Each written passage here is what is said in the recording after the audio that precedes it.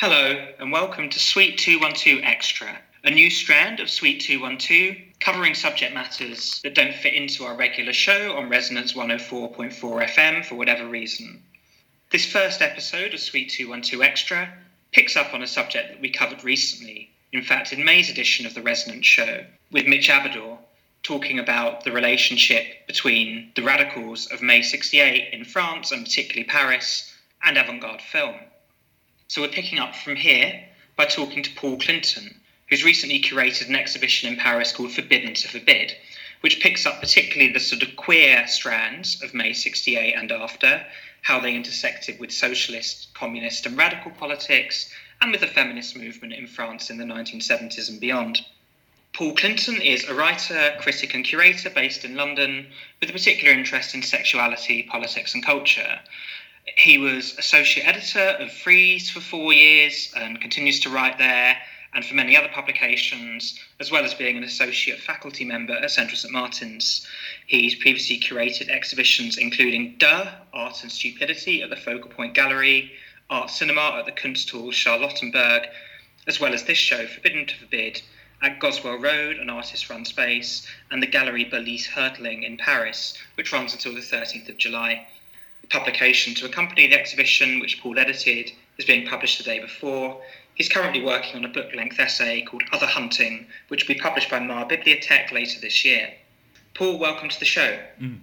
Forbidden to Forbid takes a phrase and two artists associated from the era of sexual liberation after 1968, Pierre Kleslovsky and Lionel Sucaz, to argue that from the start, many people associated with that moment were deeply ambivalent about the value of transgression, and travelled the idea, important to many at the time, that sexual desire was a revolutionary force, the unleashing of which would threaten structures of labour, family, moralism and social reproduction. In the exhibition, these figures are included along with works by contemporary artists Arit Ashary, recent winner of the Jarman Award for Experimental Film, Beth Collar and Giles Round, who question the legacy of sexual liberation, as well as archival materials from the director Claude Ferraldo and the Punk Bazooka graphic design group. I would like to start off by talking about some of the intellectual influences over the May 68 generation, and particularly the sort of queer strand that we're going to talk about throughout the show. So the slogan Forbidden to Forbid was taken from one of the many pieces of graffiti that appeared around Paris during the insurrections of May 68. It's quite a Lacanian slogan, and Jacques Lacan, who was on the fringes of the Surrealist movement in the 1930s, was an influence on the May 68 generation and on post-war French theory, which I think is another thing lurking in the background here. But I think there's quite a diverse range of intellectual and cultural influences on this generation, aren't there? I'm thinking of the French Surrealists, particularly in literature, and their sort of aims to liberate desire, but particularly liberating desire for heterosexual men. Verso published a volume a few years ago, the Investigating Sex it was called, and it's the sexual congresses that the Surrealist writers, some of the artists, but most of the writers, held in interwar France. And these congresses were quite notable for the fact that nearly all of the attendees were men. Occasionally you'd get like Nochelle Louard, Paul Eluard's wife, or one or two other women present, but mostly men, and mostly heterosexual men. The one kind of queer member of the Surrealists, René Crevel, who I think was bisexual but primarily interested in men, he was only rarely present. And there's a quite repressive edge to a lot of these conversations, actually. André Breton and Benjamin Perret, the writers and poets, were sort of against almost everything. They were very homophobic, they were quite misogynistic, I think. They actually had a very constrained view of sexuality and what they considered acceptable. And then sitting opposite them, you often had the poet Jacques Prévert and the novelist René Cugnot, who were basically for everything, including rape. At one point they're asked, what do you think of rape? And Perret and Breton say, we're dead against it. And Prévert and Cugnot say, we're for it. And you get the feeling that at that point, Prévert and Cugnot are just taking kind of contrarian position. But I think what links the Surrealists to this generation that we're about to talk about is their sort of their attempts to merge Marx and Freud. Yeah, for sure. I mean, I think it's what you're saying about the, on the one hand, this will within those discussions towards a greater liberation of sexuality. You know, they were against church, they were against state moralism in many ways, and yet there's so many prohibitions against non-normative sexualities as they get grouped together is super interesting. There's actually the historian Michael Richardson argues that what Breton was trying to do, in a certain sense, was to have a purer heterosexuality. So in a certain sense that you ought to have greater freedom as a heterosexual, particularly a heterosexual man, and that meant reducing or removing guilt from heterosexuality, but in order to do that meant also separating off the notion of desire from all of those things one ought to feel guilty of, including homosexuality.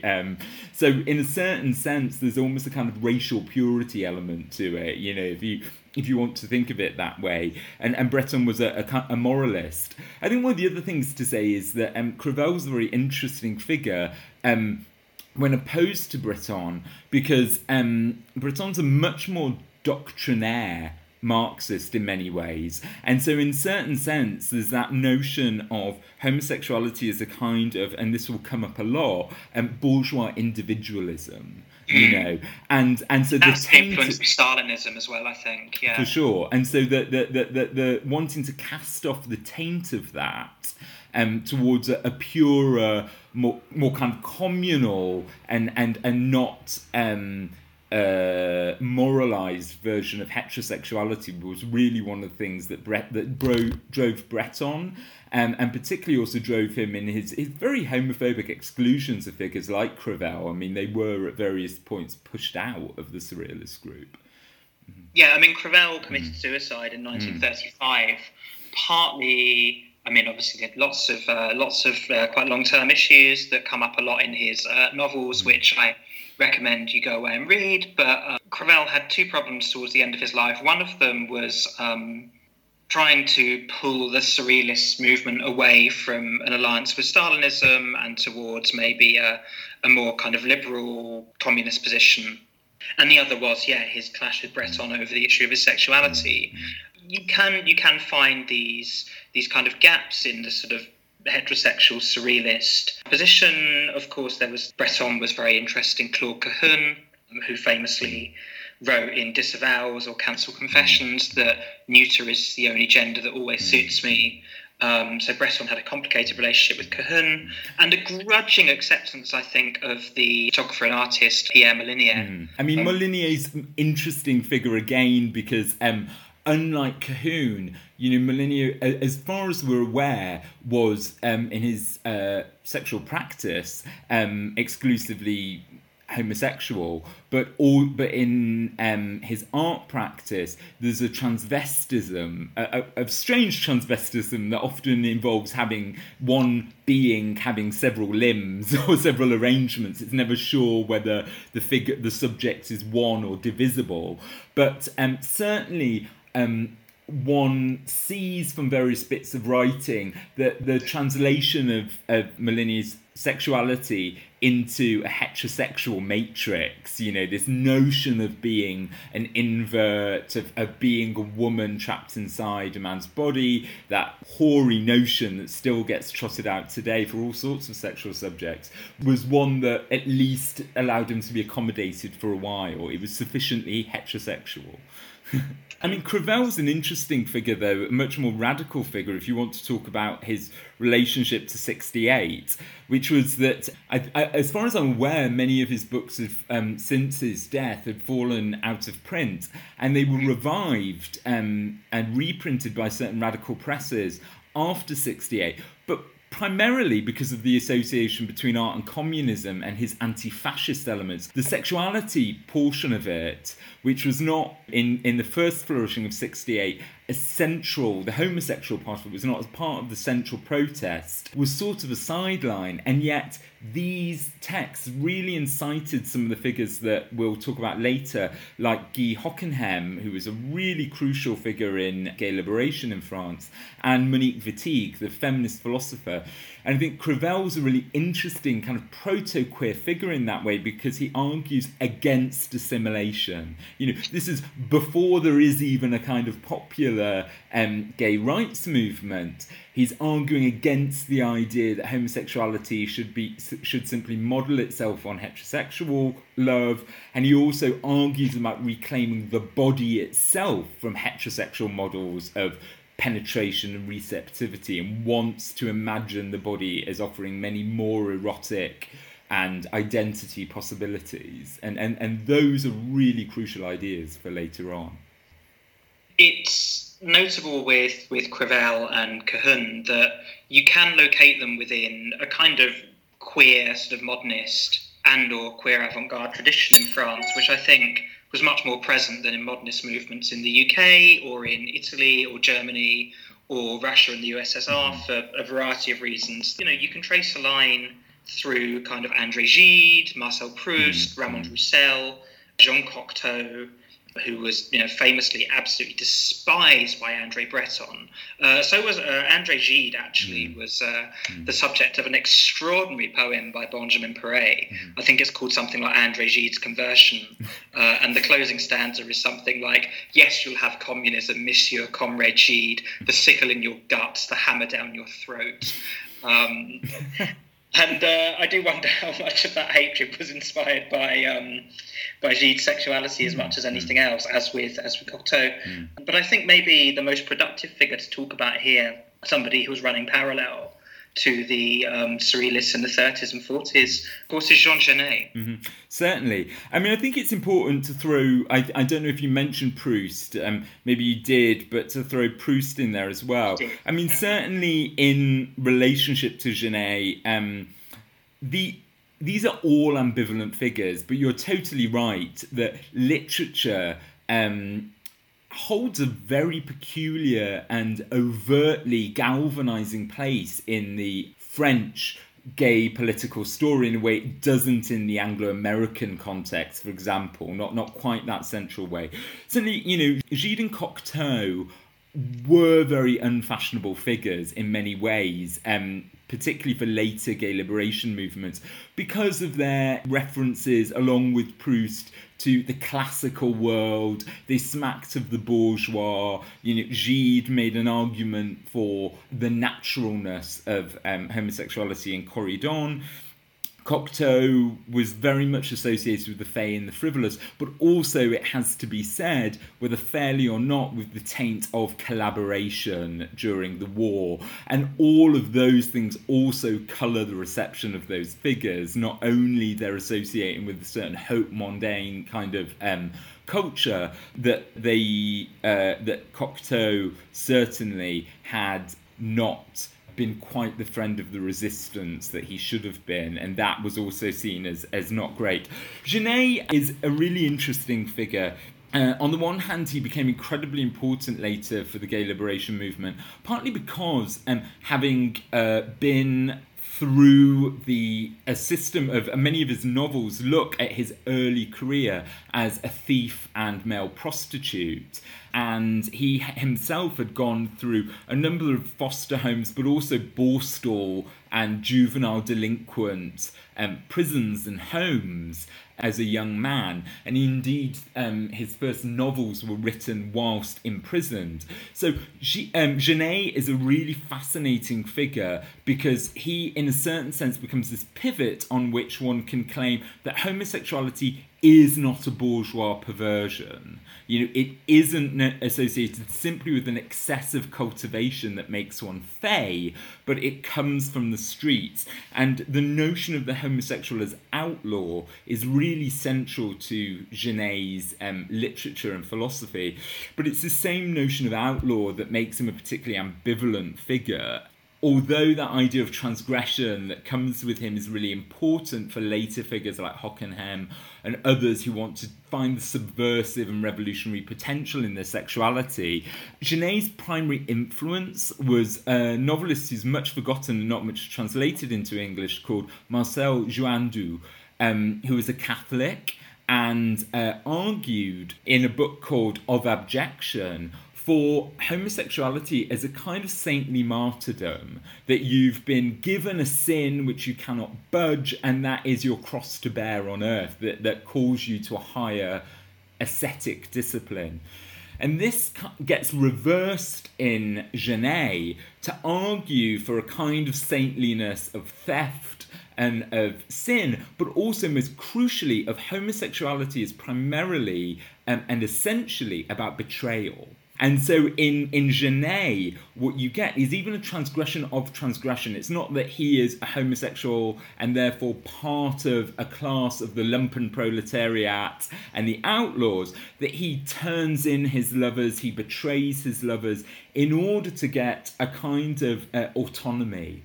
So although he's a really interesting figure of this kind of racy transgression, you can't really build the kind of collective politics that many of the later gay liberation movements out of his thought, because it's all about betrayal. It's not about solidarity. The prison context is absolutely crucial as well, like even the more sort of utopian or fantastic elements of Genet's work. One of the things that has always appealed to me about Genet's writing is the idea of prison as a society that has potentially utopian elements, but they are only elements, and the totality is, of course, remains repressive. Yeah. I mean, I particularly like the conception of queerness in Genet's works. These societies that he creates, these fantasies that he creates at points, there are all sorts of competing sort of visions of queerness, and things that we'd call gay now, some things that we'd call transsexual or trans or non-binary.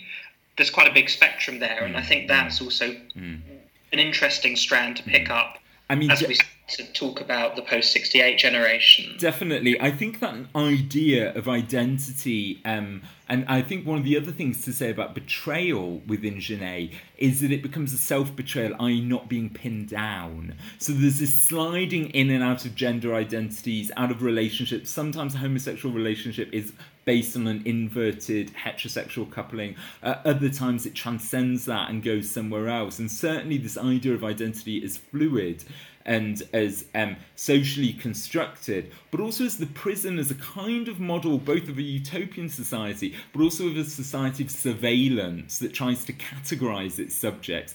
All of those become really influential for intellectuals later on, such as Michel Foucault. I think the other thing to say about Genet is that he was already, by 68, a well-known public figure. He hadn't been in prison for over a decade. But he wasn't necessarily all that directly involved in the French sexual politics, particularly in Paris at that time. But one way that he was very involved, he had gone to Palestine to meet with the Palestinian Liberation Organization and also to meet with the Black Panthers. And he managed to convince, through discussions, Huey Newton of the Black Panthers, a sort of cardinal, I think he called himself, of the Black Panthers, that homosexuals were revolutionaries in as much as they were hated by straight white society. And so Newton then makes this amazing speech in the late 60s in favour of a solidarity with homosexuals. And when that gets translated back into French and is published in Jean-Paul Sartre's Maoist magazine Two, that's a really important moment where the already existing radical gay groups suddenly have an authority, a heterosexual authority, saying homosexuals are revolutionary. This is part of a revolutionary struggle. And that, so in an indirect way, as well as being a kind of figurehead of the underclass, Genet's also important. Yeah. Another interesting thing that Genet does in this moment that we're talking about is, through his interest in the Black Panthers, that leads him to Angela Davis. And the feminist filmmaker Carol Rosopoulos, I think maybe her first film is a documentary of Genet talking about Angela Davis. So you have Genet not just linking back to kind of sexual dissident elements before and during the Second World War, and being a kind of figure of kind of queer resistance, but also providing a direct link to like anti-racist movements and feminist movements. I want to move the conversation on a bit now. There are some other interesting things in the sort of cultural background to May 68 that also link us back to this precedent. There are two in particular movements that we can link back to the Surrealists. And linking back to the sort of heterosexual Surrealists, we can just mention passing the Situationists, who I think, Guy Debord organises the Situationists in a quite similar way to Bresson organises the Surrealists, through kind of constant purging, through this kind of effort to combine artistic collective production and political organisation. They kind of, they go in opposite directions, really. The Situationists become more of a sort of political movement, I think, than the Surrealists ever did. But then you also have the Panic movement, which is actually mostly people who aren't French. A lot of them are Spanish or South American exiles. The writer Copy, the dramatist and filmmaker Fernando Arrabal, the filmmaker Alejandro Jodorowsky, who I think all of whom do end up in France at some point in the sort of mid to late 60s, at least for a time. And they're sort of trying to reclaim surrealism both from commercialism and assimilation. Particularly surrealist visual art had very much been incorporated into the language of advertising. Salvador Dali had made films with Hitchcock. I think he worked with Disney as well. You can make your own kind of far-right alliance comment there. But, very much been incorporated into mainstream film, the language of advertising. So some of these writers, as well as the French author and filmmaker Roland Topor, were also trying to sort of bring a queer presence back into surrealism and bring this development of political radicality back into it that was often itself quite queer. Copy's drama about Eva Peron, which is a real favourite of mine, in which he stipulated that like a drag queen or a transsexual woman had to play Evita in much the same way that in Jean Genet's play The Maids, the maids had to be played by cross-dressers or trans women. Which is why Madonna does it later in film. Yeah. For the Evita, yeah. And Copy is a really interesting figure because alongside the plays and involvement in the Panic movement, most of his money was made by being a cartoonist for mainstream newspapers like Nouvel Observateur. But even into those, he would sneak discussions of gender politics and particularly also of transgender sex work that were really pointed to the hypocrisies of a bourgeois society that wanted to condemn whilst also benefiting from the services of these figures. And so he's a really interesting figure who would then go on to be very involved in things like Gay Pied, which was a weekly, then became Gay Pied Hebdo, which was a weekly newspaper of the gay liberation movement in the 70s. Most famous, in fact, for a celebrated cartoon called, it would be translated as something like jouissance or power, that argues that actually behind every powerful man who's subjugating another is a man who really wants to fuck that that man. So this building into an anti-authoritarian politics, discussions of sexuality. Copy is a really pivotal figure for sure, much overlooked. Just very quickly in passing, I'd like to mention some aspects of the Nouveau Roman, the post-war literary movement, notably because Alain Robbe-Grillet's works, of course, intensely sexual and intensely heterosexual, and in lots of ways very authoritarian.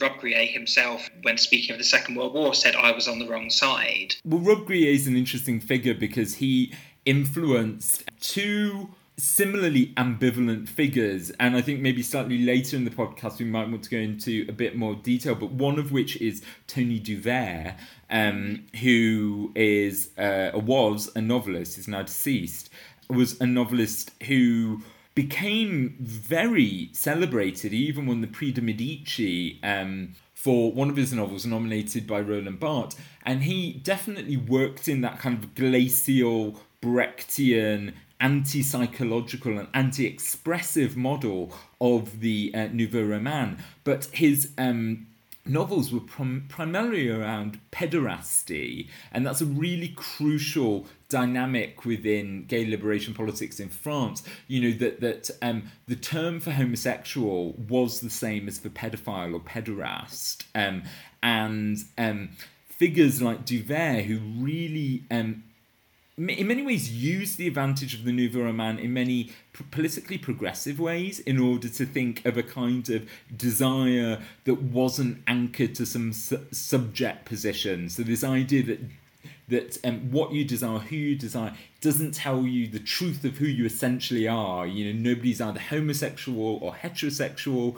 That kind of floating and omnipotent subject position is allowed by the Nouveau Roman. But of course, as in works like Robbe-Grillet's, what you might not immediately pick up on is various forms of potentially kind of troubling sexual aspects. So many people think, for example, in Robbe-Grillet, of novels like A Sentimental Novel, his final one, which is very explicitly about child rape and murder, as being very separate from the rest of the Nouveau Roman history, but it's not at all. The Voyeur, one of his earliest books, is entirely about a fantasy of murdering a child who's resisted sexual urges. So in many ways, the detachment of the Nouveau Roman allowed for other conceptions of desire, but it also allowed for materials that wouldn't otherwise be published and that might otherwise be more stringently debated to also be snuck into literary canon. Another figure is Renaud Camus, who later, in around 1979, wrote a book called Tricks, again very celebrated by Barthes. And actually, Camus, for many years, posed as Duvert to get his entree into the literary scene. It's a very bizarre thing to do, to pose as this controversial figure. But Camus is making his novels are not pederastic, but they're kind of a clinical litany of sexual encounters, and that don't sensationalize, that also show no kind of guilt or shame. There's no sense of a tortured self. All of that's mediated through some of the long effects of the Nouveau Roman, which makes him a very important figure.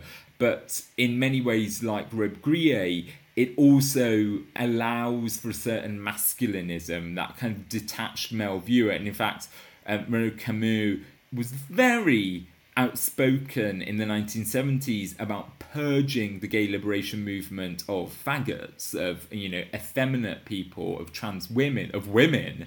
And one thing that I think is important that we should get onto when we talk about 68 is to discuss this idea that 68 was as much an anti-normative as it was a left-wing movement, and that also therefore allows for all sorts of not necessarily progressive positions.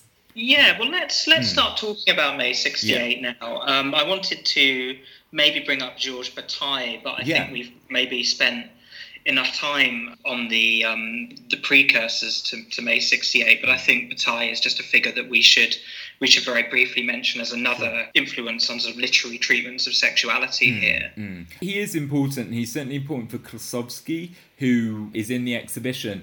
Bataille was rejected by almost anybody he was associated with in many ways.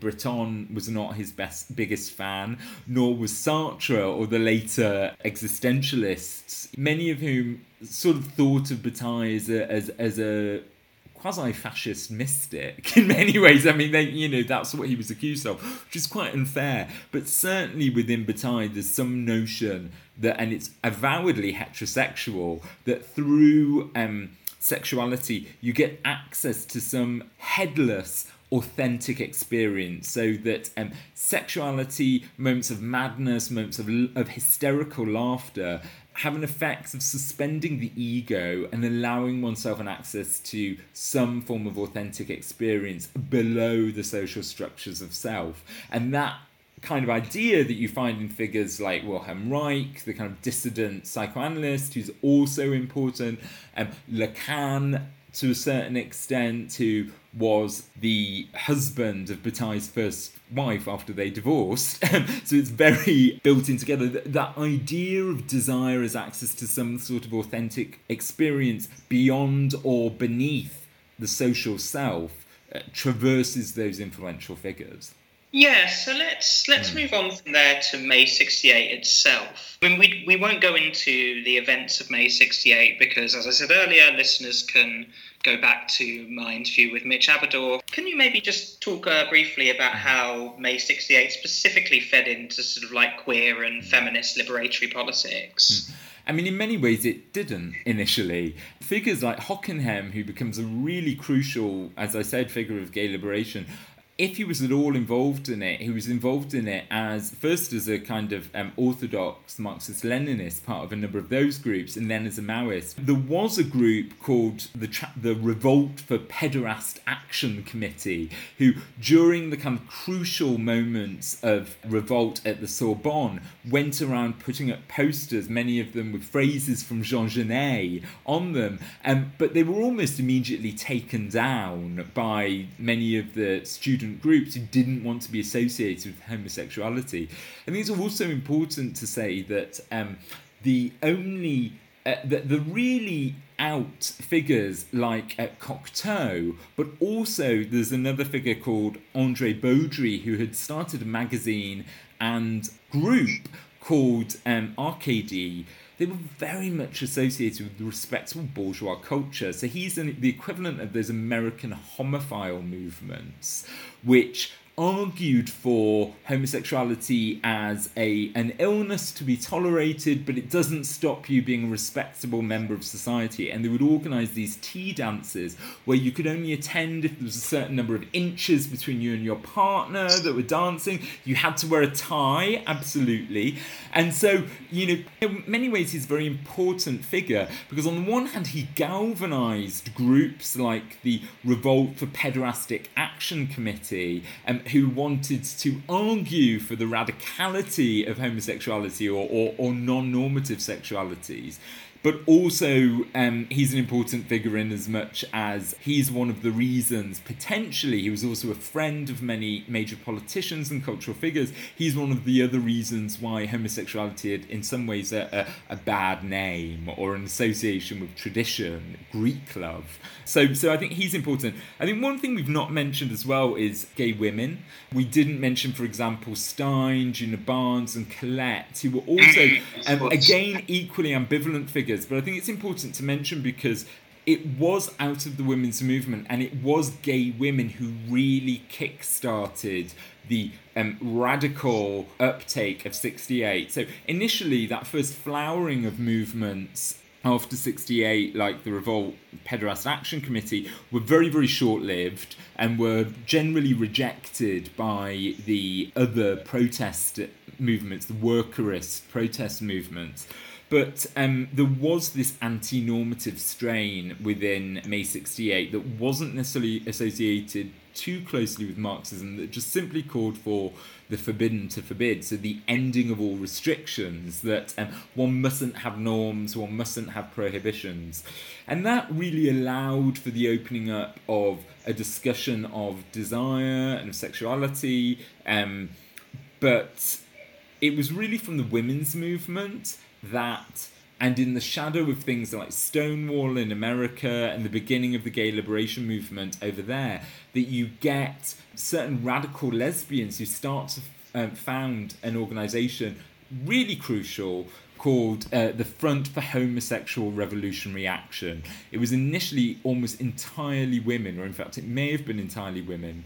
And they're really crucial moments alongside the publishing in 2 of the Huey Newton speech that I mentioned already, which then opens up the way for 2 and other revolutionary papers to start publishing more on homosexuality. The other thing they do is this group of lesbians storm a radio program at RTL with the title "Homosexuality: A Painful Problem." This is a national radio program, and of course the authorities authorities, they've got to talk there. There's not a single homosexual. There's a bishop, there's a man of state, I think there's, somebody from a bank, and these lesbians storm it and say, we've had enough of this. They even scream things like, down with daddy's homosexuality, which refers to RKD and this homophile movements, and they want to argue that homosexuality isn't a painful problem. It's nothing to be ashamed of. In fact, it's a gift.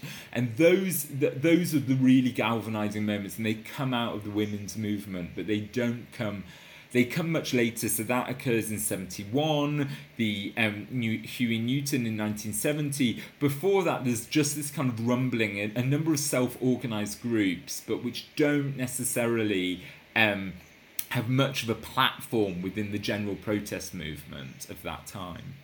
Just to set a little bit more of the context for our listeners, I think, what we're talking about here is a largely French phenomenon with perhaps some relationship with a handful of figures in Italy, one in particular, Mario Mieli, who we're going to come back to in a bit. It's not really, you don't really get this sort of relationship in the US or the UK so much between kind of queer movements, art and culture, and kind of wider radical politics. Doesn't really exist in quite the same way, nor quite in West Germany, because there's, much more of a revolt against their parents' generation. So you get the Krautrock movement, the new German cinema, some quite interesting things happening in West German theatre in particular in the late 60s, early 70s. You do get the presence, of course, of Rainer Werner Fassbinder and Rosa von Braunheim in the new German cinema, who are both quite spiky, very confrontational figures. So there's this sense of this kind of revolutionary atmosphere that lasts maybe for sort of 2 or 3 years at the absolute most before all that energy has to kind of go somewhere. Obviously, the 1970s are a famously difficult decade, particularly in West Germany and especially in Italy. Of course, the second half of the 1970s in Italian politics are a very complicated time indeed. But the same is true of France as well, I think. You mentioned Marcel Duhandieu earlier, and there's an interesting line from him on the 68 generation, isn't there? Yeah, no, he said something, I can't remember it exactly, maybe you have it, but he published, but he also supposedly screamed at out of his window at the writing students that they would all be bankers and men of state soon enough. And unfortunately, not for the reasons that he would have, although he was defending that, yes, that would happen for many. That this anti-normative flowering would soon peter out into a kind of, in many, for certain figures associated with it, this rejection of prohibitions would become a license towards bourgeois self-indulgence in many ways. So I should be able to have what I want, not necessarily thinking in terms of collective politics. And that's one of the tensions I think that's really peculiar within France. Also because this... you were saying about some of the intellectual context for this. We've talked a little bit about ideas of transgression.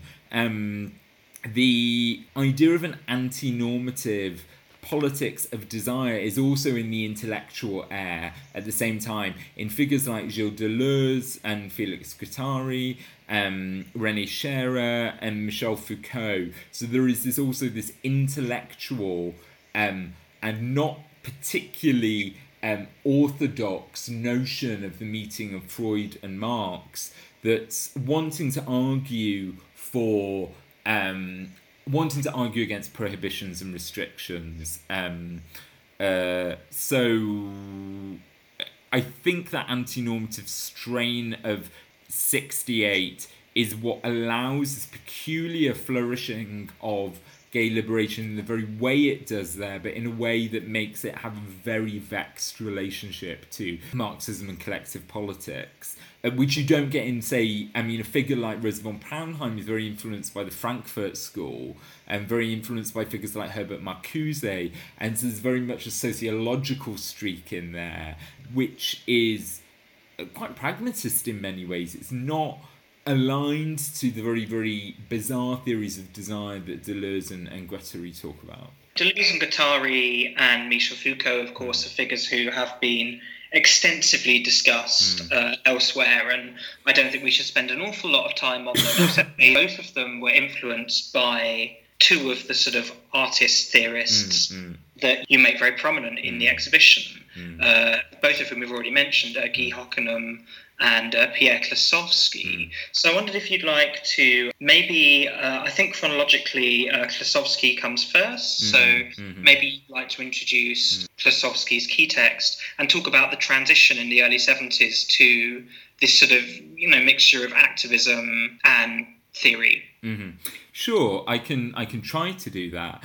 Klossowski's a very interesting figure because he was already incredibly old by or at least much older than the student and activist generation in Paris at the time. He was also a figure that was very much associated with Bataille, so he'd been part of Bataille's group, Acephaly or Acephaly, however you pronounce it, a kind of secret society.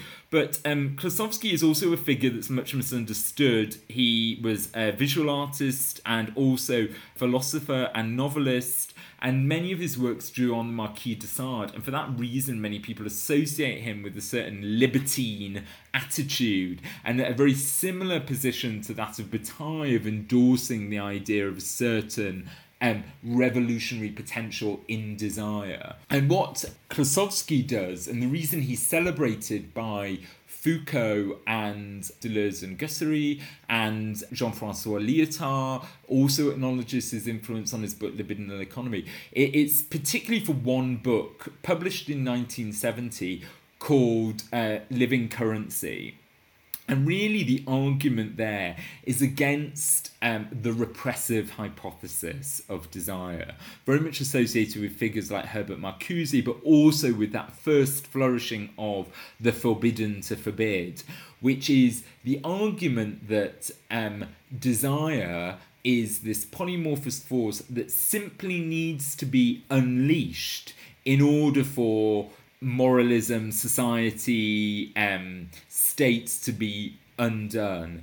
And Klossowski is attempting to counter that idea, but also to find an answer to the question of why do people seemingly support systems that oppress them? Why do people vote in favour of oppressive systems? Or why do they participate in capitalism even when the surface promises that, we're all just unlucky millionaires, or if you work hard enough, when those things are so manifestly untrue and people are aware of them, why do people support that system? And what he argues is very, very interesting. It's that fundamentally capitalism isn't something that inhibits affect or the life of the emotions. It's a product of them. It's a very idiosyncratic book that goes all the way back to ancient Rome to argue that the making of images, the making of simulacra, figures of the gods, were themselves useful tools. They become invested with the desires and phantasms of the individual, but they also show us who we are. And they are no different from other types of useful objects or commodities. So essentially he's trying to argue that selfhood, that desire itself always looks towards an object, but also that desire, as we understand it, is based on a value system. So you only know how much you and how intensely you desire, depending on its relative intensity in a kind of marketplace of desires. He's really trying to reverse that idea that all you have to do is end normative restrictions on desire and therefore you'll end forms of oppression. He's saying that actually desire is always tending towards its own objectification, always tending towards some sort of valuation. And so he's flying the ointment, but he's also the trigger, along with somebody like Jacques Lacan, for thinking about how if you want to undo the forces of capitalism and also the forces of normative culture, you have to totally rethink ideas of identity. So that's where he's really crucial. This idea that the marketplace is a product of individual desires and therefore constructs the subject. I mean, that's something that you don't necessarily get to the same extent in the Anglo-American context. And that certainly is why it's influential on figures like Deleuze, and why Lacan is interesting for Althusser and other Marxist theorists, is this idea of the production of subjectivity, and that the forces of capitalism are involved in the production of subjectivity, in the production of cultural identity, but also we as individuals are deeply invested in that as well.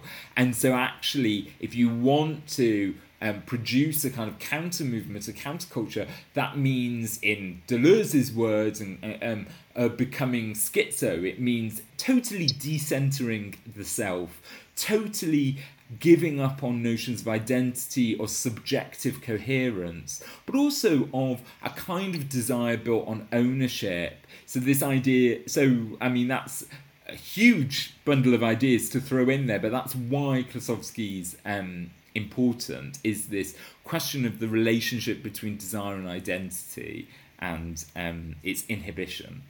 This theoretical discourse moves on, I think. Soon after Klossowski publishes Living Currency, Guy Hockenheim's crucial work appears, and Hockenheim again has a slightly different theory of liberating desire, and particularly of the democratizing potential of anal sex. Yeah. I don't really know Hockenheim's work very well, so maybe you'd like to expand on that and kind of a bit on how it relates to Klossowski before him. Yeah, certainly. Hockenheim doesn't, to my knowledge, particularly directly mention Klossowski, but in as much as he was Hockenheim, along with René Scherer, his former lover and philosophy teacher, they were both members of the radical University of Vincennes, which was headed by Deleuze and Foucault. They were all part of a group, and so Hockenheim was very much influenced, I think, by Klossowski via Deleuze. There is a few essential things to say, one of which is that Hockenheim's most famous book, Homosexual Desire, has in many ways a misleading title, because Hockenheim's wanting to argue that, in fact, desire has no identity. And in many ways, he argues that homosexual desire or homosexual identity is as much a form of kind of false liberation, it's a form of repression as any other, because the organising of the polymorphous, the heterogeneous notion of desire into an identity is one of the ways, one of the Oedipal formations in which society organises our desires. So if Deleuze and Hockenheim share this idea that desire is a kind of heterogeneous and protean force and a force of grouping, so it's not individuated, but it's one of the ways we plug it into and join with one another, capitalism doesn't want that to happen, so it invents the model of the family, and it invents the model of identity as a way to kind of restrict our desires so that we can carry on as good citizens, so that we can reproduce norms. But yeah, Hockenheim's particularly interesting because he argues, on the one hand, he's making this argument for the heterogeneous of desire, and also for the democracy of anal sex. On the other hand, and also arguing for the fiction of homosexual desire. He also wants to kind of argue for some special status for homosexual desire. It's notable, and he's very much criticised for this, that there is no discussion of lesbianism in that book and in many of his subsequent books. The idea that lesbianism might be some radical means of undermining the patriarchy and capitalism is unacknowledged. The other thing to say is that that Michael Moon, in his introduction to the very recent translation of Homosexual Trouble, he's very careful to point out that Hockenheim's central word is not homophobia, but sexism. That gay liberation and this philosophy of desire within his work is seen as anti-patriarchal. But homosexual anal desire is particularly anti-patriarchal. On the one hand, the anus is not gendered, so in a certain sense it's more democratic. It also, in some ways, it can be thought of and Hockenheim wants to argue this outside of the idea of receptivity and penetration, because of course the body that penetrates can also be receptive in homosexual desire. So in many ways he's trying to argue, as Crevel did earlier, for this liberation of the body from a kind of heterosexual understanding of its organs, and so unseating the idea of the phallic as the thing that, as the central signifier, the most important signifier in, here we come into the realm of Lacanian theory, the idea that the phallus is, which is both the penis but also its symbolization in culture, is the determining factor of our culture. It's what allows for language, of the symbolic order, social interactions to be determined by male-female difference, with the emphasis on the masculine. Gay anal sex suddenly allows the opening up of a space of penetration in the man, but also beyond that, the idea that desire might not actually be linked to reproduction in any way. And in fact, Hockenheim then goes on to make very outlandish claims that there is, in fact, another character of the anal orgasm altogether, there's a different... But it's also important to say that Hockenheim's focus is not on the homosexual individual. He talks about things like anal groupings. So the idea is that you would have sexual practices as a penetrable subject or a porous subject that plugged you into groups of others that weren't based on one individual penetrating the other, one individual dominating the other. So I hope that gives some idea of the ways in which the body or the anal has this very strange space as being, on the one hand, the privileged site of resistance against the patriarchy, but also in a weird way gives a kind of essentialism via the back door, in which gay men are suddenly, on top again, if you like. Yeah, I want to very quickly move the conversation to Mario Mieli before we get back to Hockenheim and Lionel Sucas, who is the other kind of key figure here. I think Mieli is just worth mentioning in passing for two reasons. Like, one is that he's working in Italy and writing in Italian rather than in French, so he's not really directly part of this discourse. And in fact, the volume Elements of Homosexual Critique, which has just been retranslated and republished in English by Pluto as Towards a Gay Communism, this is Mieli's undergrad thesis, so I don't know how directly it really links into these movements. He's writing in the sort of mid to late 70s, so he's a few years later than Hockenheim and Klosowski. But what Mieli shares with Hockenheim is a kind of belief in the liberatory power of being penetrated, of anal sex in that way. But where he departs from Hockenheim, where he differs, is a kind of belief, Mieli calls it kind of transsexuality, but I think it's more a sort of pandrogyny and pansexuality that Mieli believes can be unleashed if we get through this sort of quite patriarchal, what he calls educastration. I want to do a whole edition of Suite 212 Extra with you and one or two other guests talking about Mieli, because I think he's worthy of a whole show. But I think that's a really good... I mention that is because I know there is some tension between Hockenheim and this kind of gay male and quite masculinist essentialism, which in some ways recalls a lot of more homo-nationalist movements of the 1930s, which leads to a lot of tension between Hockenheim and the sort of radical lesbian groups that you talked about. Definitely. I think in Hockenheim's defence, he talks the talk of a kind of polysexuality, but it's not then followed through in the theoretical models that he puts forth, nor was it followed through in practice either. So it's important to say that the Front for Homosexual Revolutionary Action, which had begun as primarily women, he was one of the first male members. He then became its figurehead, partly because he'd written this book that was published in 1972, so he had this rapid rise over 2 years. But he also has instituted the idea that this revolutionary group would be... It met at the École des Beaux-Arts in Paris, and it had a dark room. in it. The meetings involved people turning up and they would go off and have sex together, and there was this idea of practicing sexual groupings. But on a very practical level, what happened was it became a gay male cruising ground, and the lesbians gradually got, and other queer women gradually got pushed out.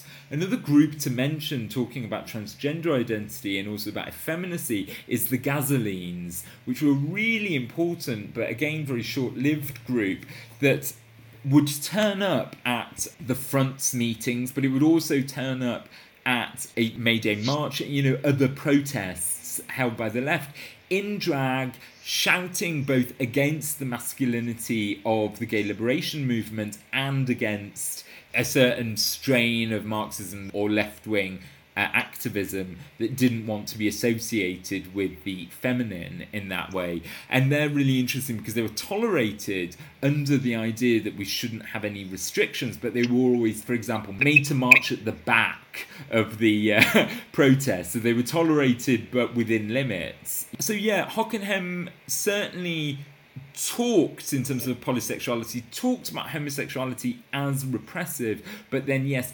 privileges the masculine, privileges the male body in many ways, and also in practice created spaces that were largely given over to gay male desire, and that caused one of the splittings that you discussed that happened in different ways in Germany and Britain between the lesbian and the gay movement. The other, I think, important split that occurs is around the figure of René Scherer, who was the sort of bridging figure between Klossowski, Deleuze and Hockenheim, and the question of consent in sex. So that might be worth talking about.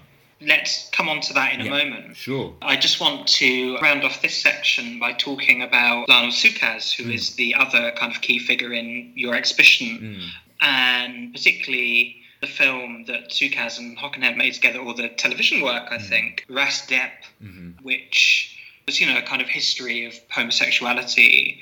Its title playing on that word ped that you mentioned earlier. So I wondered if you'd like to maybe just talk a bit about that work. Yeah, I mean, that's a really crucial work. In many ways, it came also, the other figure there is Michel Foucault. So Foucault had not, I believe, or was just about to, at the time that Ras Dep came out in the mid-70s, was working on his 3 or 4 volume series of books of the history of sexuality. One of the crucial arguments in that is that sexualities are in many ways invented by systems of biopolitics. So that is by the state, that is by medical institutions, that there's this idea within it that in the 19th century that there is invented the figure of the heterosexual and the homosexual.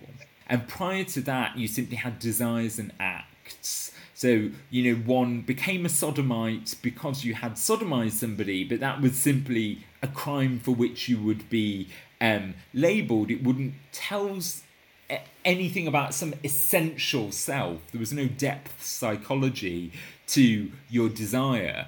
And that's one of the key arguments within Foucault. And so one of the aims within Ras Dep is a particularly ambivalent film work. On the one hand, it's supposedly this document, it's a piece of propaganda for gay liberation. On the other hand, it's sort of arguing there is no such thing, that even the notion of gay, even the notion of homosexual is an invention of the state that we ought to throw off and get rid of. And in fact, the last chapter, it's in 3 sections, one of which is sort of looking at history and antiquity, a middle section which looks at present day, and then there's a look to the future, if you like, where I can't remember his name now, but I think it might be Peter de Rome, but a very famous gay male porn star in France plays a naive American visiting Paris, and Guy Hockenheim, or someone similar, plays the part of the young gay liberation radical. And on the one hand, they have this conversation talking about the kind of repressive freedoms that gay people have bought into. So this idea that if you just have your gay bars and you're gay, and if you're tolerated, you know, that itself is liberation, as long as you have the right to love who you want. But maybe that's also a way in which the state can organise you, survey you, profit from you. And also being tolerated, is that really what you want to look for? So in many ways denounces some of the central ideas of rights and recognitions. So it's a very ambivalent and ambiguous piece that on the one hand galvanizes the idea of a liberatory movement, and on the other hand speaks against the notion of gay rights itself. There's one other Lionel Sukas film, isn't there? Ix. I don't know if you'd like to talk a little more about that as well. Yeah, Ix is a later work, and it's much more, in many ways, Rastep is not really Sukas's work. It's definitely a collaboration. Ix is a dual screen. It has almost no narrative or kind of coherent argument. It presents images of jacking up and gay male pornography alongside images of atom bombs exploding. It was designed, the X of the title is the XXX of the censor who had earlier censored a number of Sukas's film, including the pederastic film Boyfriend and others. And so it was largely made to kind of move against the censors. It's a film, you know, there's scenes of fisting, there's scenes of sexual violence within it. But it's an interesting film. In my exhibition in Paris, I've included a more recent work called Amour, which is made actually out of offcuts of Ix, which shows moments of playfulness, of tenderness, of softness that could not be included in that earlier radical moment. And there's certainly a sense in which something like Ix, which was designed to be an oppositional document, shows the limits of that kind of oppositional struggle, in as much as it presented, again, a particularly masculinist idea of gay male sex as somehow aggressive, antagonistic, more militant than the straight militant man, more, you know, that you take it like a man in many respects. And this later work is full of parodic reflection on the kinds of playful, non-organised, non-hierarchical sexuality that was spoken about at that earlier moment, but actually in the struggle to be oppositional, in the struggle to be transgressive, fell by the wayside in practice. What we're coming on to now, I mean, both these film works, Ix and Rastep, that we've just discussed, appear towards the end of the 70s, beginning of the 80s, which is sort of when this queer culture, this queer sort of left-wing political project starts to collapse in all sorts of different ways. And I think there are two quite big reasons for that. One of them is the accession of Francois Mitterrand to the French presidency. What comes with that is a kind of incorporation of some aspects of French communist culture and the PCF, and the sidelining of others, and also the AIDS crisis. But I think we should come on to those in a moment, because there are some issues within this awkward alliance of sort of different types and conceptions of queer culture that I think precipitate that collapse in these very difficult circumstances. So you've already mentioned pretty big and important disagreements between the sort of gay and lesbian wings of this movement around issues around consent.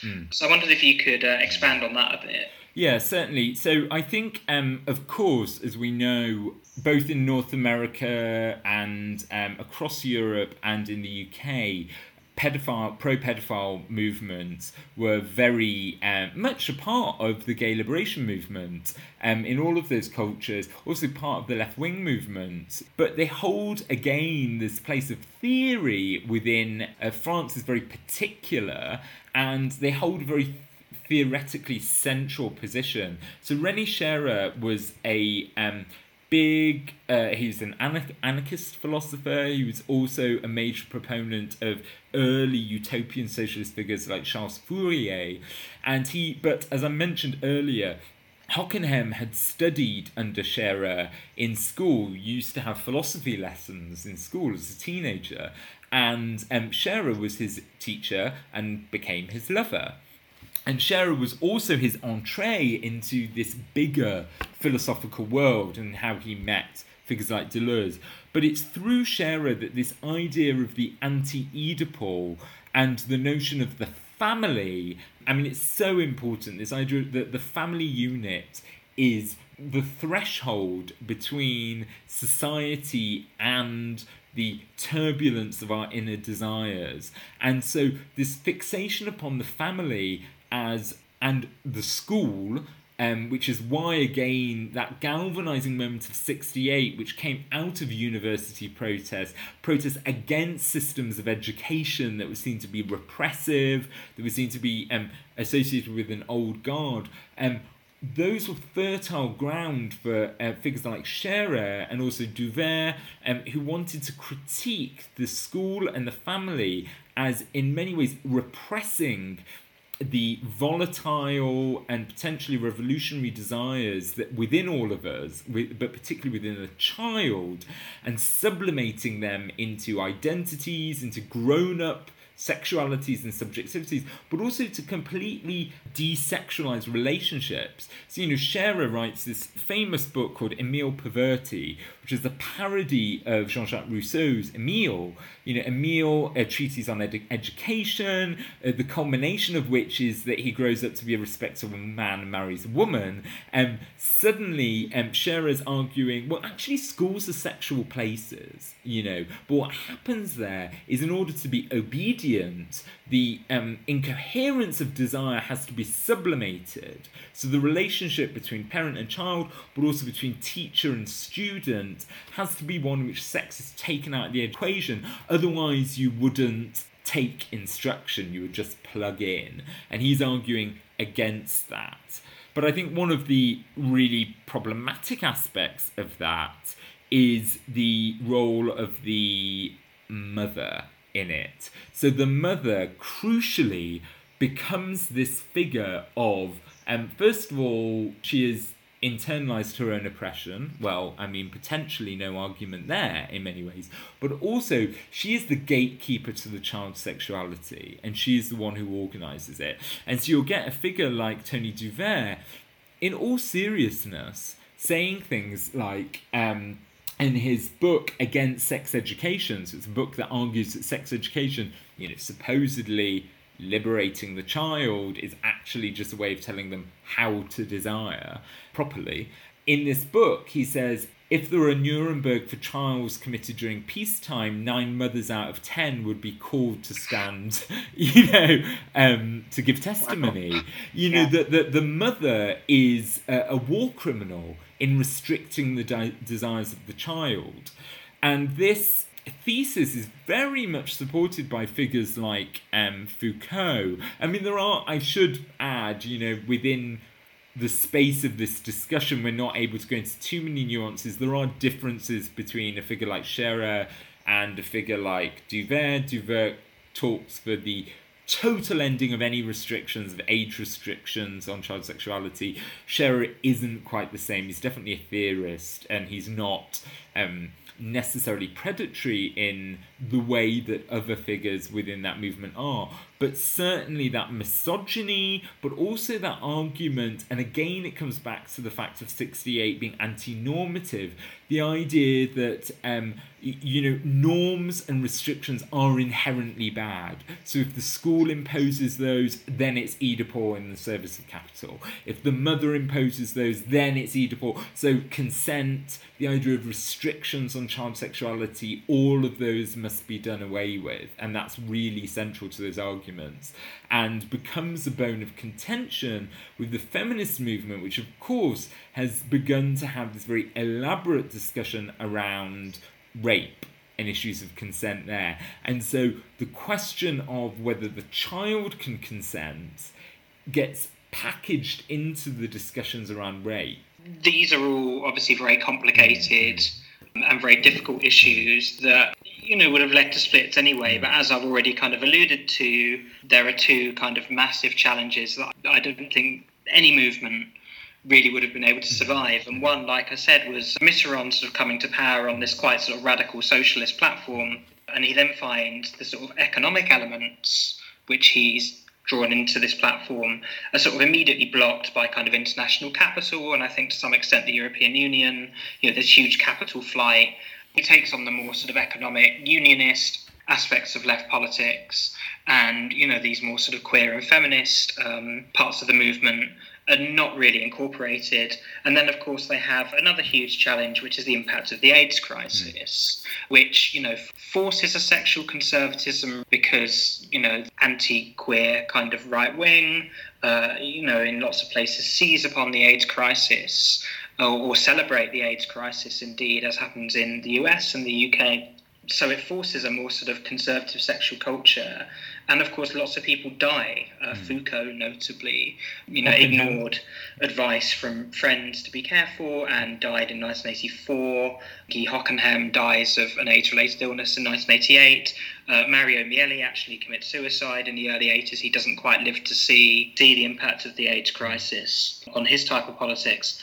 I mean, just to interject, which is, I think, the other effect, in addition to the death and also the sexual conservatism, is that the emphasis shifts very suddenly to the need for rights and recognitions, i.e. that gay relationships need to be recognised in order for visitation rights in hospitals, that gay rights have to be recognised in order for people to get access to medications, that this crisis has to be recognised as hitting a particular community. And so many of those utopian aims of the gay liberation movement or the sexual liberation movement more broadly, which was to decategorise sexuality, to de-centre the subject, there's much less emphasis on those, and suddenly you get the shift again to rights and recognitions and to some sort of notion of gay identity versus sexuality and desire as these radical forces that are going to shift society as a whole. So less of an emphasis on art, and even less on activism and more on kind of advocacy, which is a quite different thing. Amidst the AIDS crisis in France, something that you've mentioned with regards to the Forbidden to Forbid exhibition and the collapse of this type of politics is a kind of move towards ethics as a key organising principle of the LGBT movement. So amidst that shift away from art and activism towards advocacy, there's also a divorcing from the sort of wider ideology or sort of socialist movement, which, there's always been an argument that liberated desire is not necessarily good for a sort of a left-wing political project. You have an ideology that's agreed through sort of theory and praxis, and often desire can kind of undercut that. Desire doesn't always act in the sort of quote-unquote politically correct way, and this is used to justify some right-wing positions. So I wondered if you could maybe discuss that process. You've already mentioned René Camus briefly, and I think you, in the exhibition, you also sort of draw a line between that and Michel Houellebecq.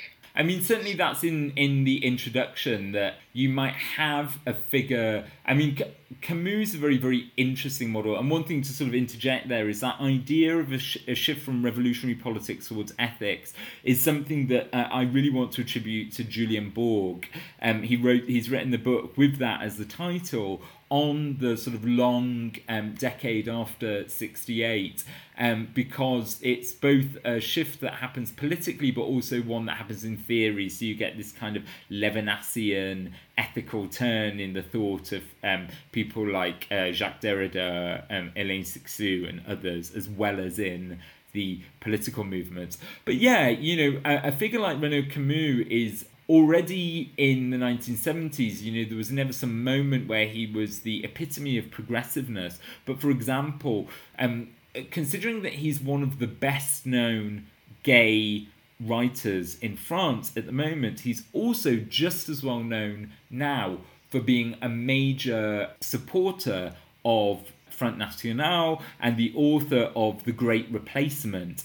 And very much like figures like Pim Fortuyn, and this is something that's explored in Ori Asheri's work in the exhibition, that she looks at the ways in which discourses of liberation, discourses of freedom, of the ending of prohibitions as much serve the interests of the far right as they do of the left. So Renaud Camus essentially is arguing, well, in the 60s we just got rid of all of the restrictions of Catholicism, so what have we got now? These Muslims coming in with their Sharia law that wants to restrict our liberties once again.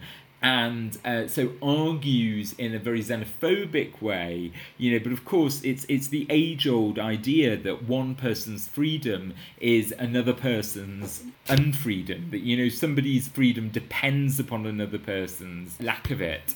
A figure like Houellebecq's really interesting. In many ways, Houellebecq is, he's a repugnant figure, but he was a big critic. His first novels, at least, came out of criticism of the sexual liberation era, and it's based in a kind of materialist pessimism that all of these radical theories of the body and of sexual desire are based upon the desirability of the body, on bodily pleasures, but the one thing that bodies tend towards is decrepitude and decay. And so what happens when that generation gets older? You're reduced to a form of exploitative sex tourism. What happens to the radicality of desire when you are no longer desirable? And so part of his argument is that actually all of those discourses of desire have created an even more commodified culture of youth and beauty in many ways.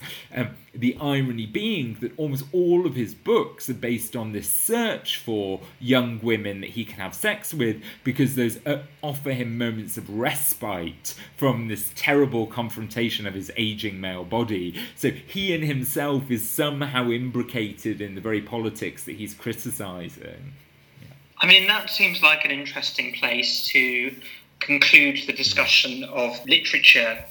I think maybe we should just sort of conclude by talking about the ways, and obviously this is something that happened in the UK as well, that centrism, and I mean specifically centrism rather than liberalism, because they're related projects but they're not the same. The way centrism picked up LGBT rights, obviously this happened a lot in Britain, some of the conversations around Section 28 in the late 80s in particular, which was a sort of a struggle that was ignored by the Labour right at the time, or kind of opted out of, and largely led by the Labour left. And then in the sort of late 90s, early noughties, the sort of centrist takeover of the Labour Party kind of claimed that actually they were the progressives who were sort of picking up on LGBT rights at the same time as they were pursuing, an incredibly anti-immigrant foreign policy. And, there's a similar kind of disjuncture in France where, like, as you said earlier, there's this kind of secular tradition and this sort of post-68 project of liberating desire, both of which sort of come together in sort of opposing Muslim population in France. So another way in which centrism sort of tends to sort of lean towards the right, and particularly the far right, is by sort of trying to accommodate a lot of its racist and particularly Islamophobic aspects of this. I mean, is this a process that you've observed in France as well? Oh, for sure. I mean, one shouldn't be too broad brush with this, which is that, of course, there isn't some total shift to the right, but certainly that notion of, that shift, first of all, to rights and recognitions, but also towards ethics, whereby, desire is not part of some broader project, means that people, for example, vote for, supposedly centrist figures like Macron, or accommodate the commercialization of pride and gay rights on the basis that it's allowing oneself a place at the table. In terms of the racism, though, however, certainly that's a huge problem. In fact, as I mentioned before, Michael Moon is very clear to point out that in the early 70s, the term was not homophobia, but it was sexism as a form of racism.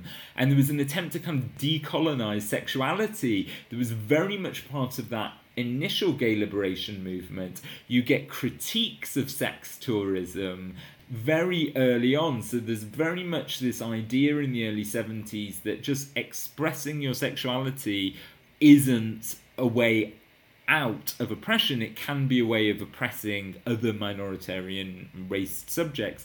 But much later on in the 90s, as things have shifted towards rights and recognitions, as people are getting a place at the table, the threat of that being taken away by Muslims, that threat of it being taken away by other restrictive minority groups becomes a defining principle in many ways of young LGBT voters. You know, it's very shocking how many of them vote for the right on that basis, on the fear of some kind of coming repression. I think, a likely development in French politics is that, Macron's approval ratings very quickly dropped through the floor after, and you look at the level of apathy in voting for him, even against Marine Le Pen, against an out-and-out fascist. The margin of victory in the final round, the so-called Republican clause, where the final two candidates go through to a kind of runoff, which was originally introduced to keep the Communist Party from taking power immediately after the war, but has also been a bulwark against the fascist takeover of France. The turnout to vote for Macron was very, very low in that round. Worryingly low. That is important to mention, actually, something I should have mentioned before. But for example, in the mid to late 90s, you get a figure like Guillaume d'Estaing. d'Estaing, famous as one of the kind of early proponents of barebacking as a kind of radical practice. But he's very much, his late diaries talk about his anxiety that he is becoming far right, and he's anxious about this, but he can really become a figure for that idea of sexual transgression, but that he's wanting to protect his liberty. So that shift from a notion of sexual transgression that isn't associated with the libertine after the slide through AIDS and into the 90s becomes absolutely that. It's a defense of the freedoms of the libertine towards private sexual practice that feel under threat by an increasingly foreign culture. And so he is an exact example of that, where the argument for barebacking, the argument for sexual freedoms are individuated. They're not associated to some socialist or collective project. But I do wonder if the Macron and, his rather, I want to say party, I think it's more of a vehicle en marche, really. If that performs as badly in the next presidential election as at the moment it looks like it might, then maybe there's some hope that a kind of rejuvenated left will take its place rather than something more centrist. And I would hope at this point in time that would include big anti-racist elements and revived idea of connection between sexual radicalism and political radicalism. So maybe there's some hope there. I think so too. I certainly see that Macron and the figure of Marine Le Pen are inciting, to use a Foucauldian term, a powerful counter-discourse of young, queer and anti-racist activists. And hopefully there is some possibility of a popular platform out of the apathy with Macron. Well, that seems like a good place to leave it. I could talk for a long time about how much I loathe Emmanuel Macron, but that's a conversation for another day. So, Paul, thank you so much for joining me. Thank you. Listeners, that was the first episode of Suite 212 Extra. If you want to follow us on Twitter, we're at Suite_212. The next Resonance 104.4 FM show will be guest hosted by Tom Overton on the 16th of July. As I'm currently out of the country, I'm in Kiev. I'll be doing another episode of Suite 212 Extra from Kiev very soon. But for now, thanks for listening. Goodbye.